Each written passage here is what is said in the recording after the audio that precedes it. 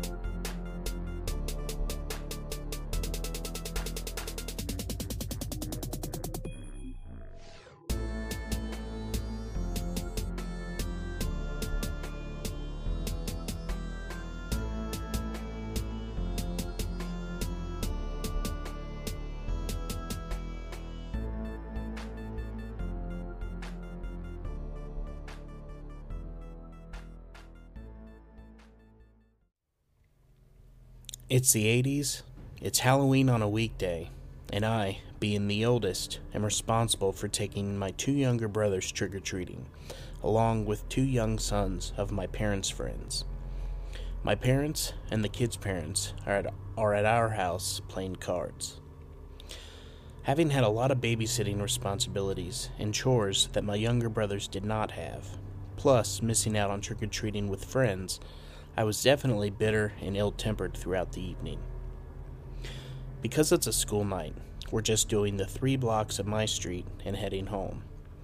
We make it down one side and back down the other and are about 3 houses from home when we get to the house of an elderly woman who lives alone and never gives out candy. But for the past couple of months, she's been renting the basement to some guy. I've seen him around a few times, and he either ignores me or yells at me for riding my bike on the sidewalk, though he did seem to be pleasant and say hello to my brothers. So the guy's on the sidewalk with another guy. There's a folding table set up, and there's a notebook on it. The men tell us that they don't have candy, but they are giving away prizes for anyone who goes through their haunted house.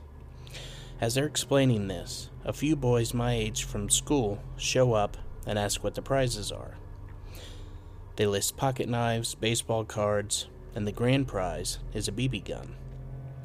The men tell them they need to fill out their names, age, addresses, phone numbers, and when it's a good time to contact parents to get permission for the prizes.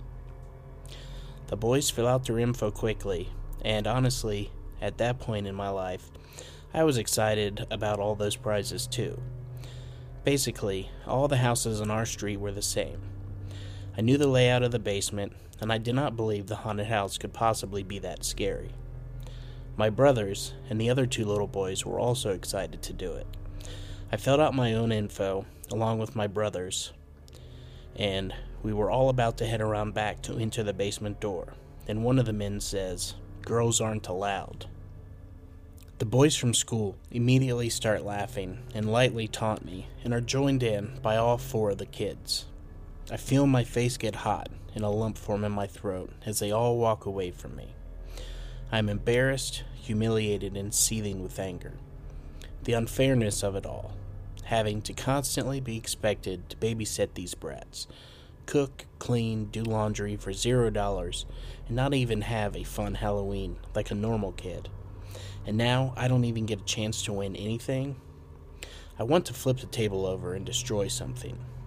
Then I get the idea to take that notebook, which has several pages of boys' contact info in it, and I shove it into the sewer drain by the curb. If I can't win a prize, no one will. Just then, another group of about 5 boys from my boy-heavy street come by and ask what's up. Again, no parents present, 'cause it's the 80s. I take a deep breath and calmly as possible explain about the haunted house, prizes, and writing their info in the notebook, which they all do right away. We hear the group come around the side of the house laughing and bragging that they weren't scared. The men wait till they finish putting their info in the notebook and then start taking the new group back. They don't even notice that I'm lagging behind. I grab that notebook and I shove it into the sewer drain and I get the heck out of there. The next day at school, it seems every boy in my class, and maybe the whole school, had done the haunted house, and each one thinks that he will be the winner of some prize or another. I have a sense of satisfaction every time I hear them talk about it, because I know that there will be no winners, as the notebook is gone, never to be found. To me, it feels like justice, but I tell no one for fear of getting in huge trouble. About a week later, still no winners, and kids have moved on and stopped talking about it. Around mid-morning, our teacher gets called out to the hall to talk to someone for about 5 minutes, and comes back looking wide-eyed and scared of something. Each boy in the class gets called to the office and does not return. As this is happening, the remaining kids have no idea what is happening until one boy, Scott, comes back and tells me everything.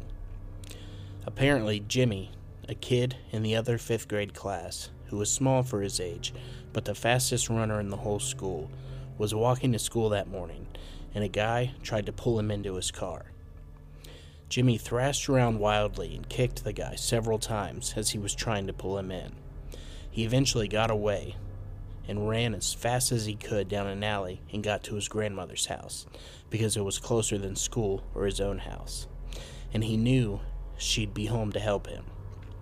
Jimmy recognized the guy who tried to kidnap him as the one who had the haunted house in the basement apartment, so all the boys in the school were being individually called to the office and questioned by the police.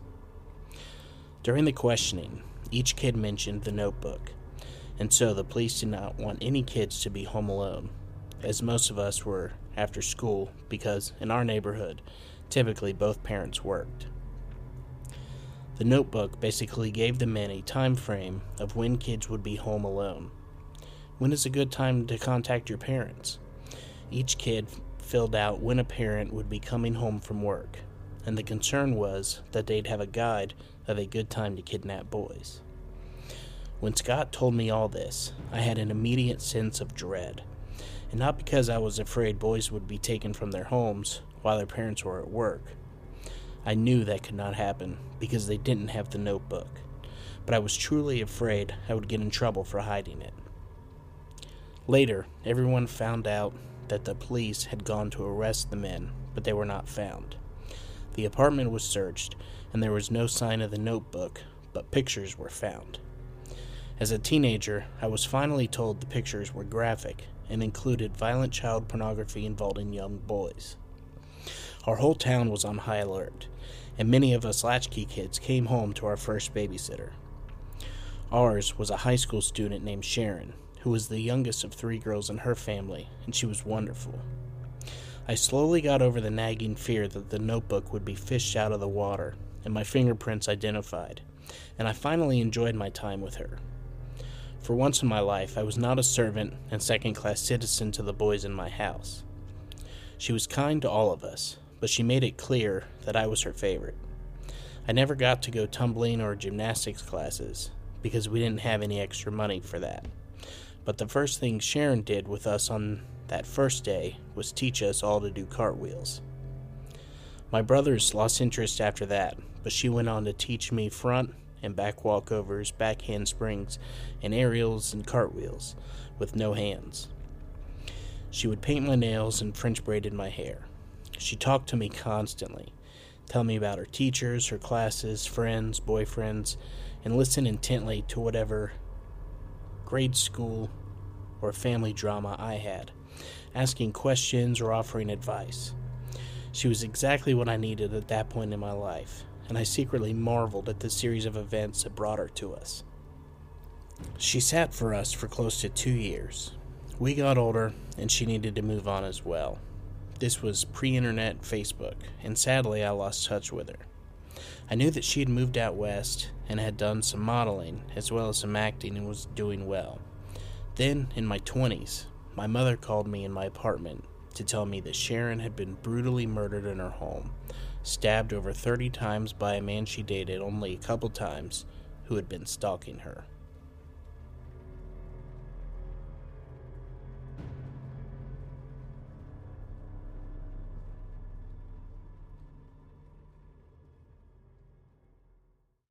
Well, that is going to do it for this Halloween surprise episode. I do hope that you all enjoyed this story, and I hope that you have a very safe and happy Halloween. And make sure to keep your doors and windows locked, and stay ready for Ohio Unsolved.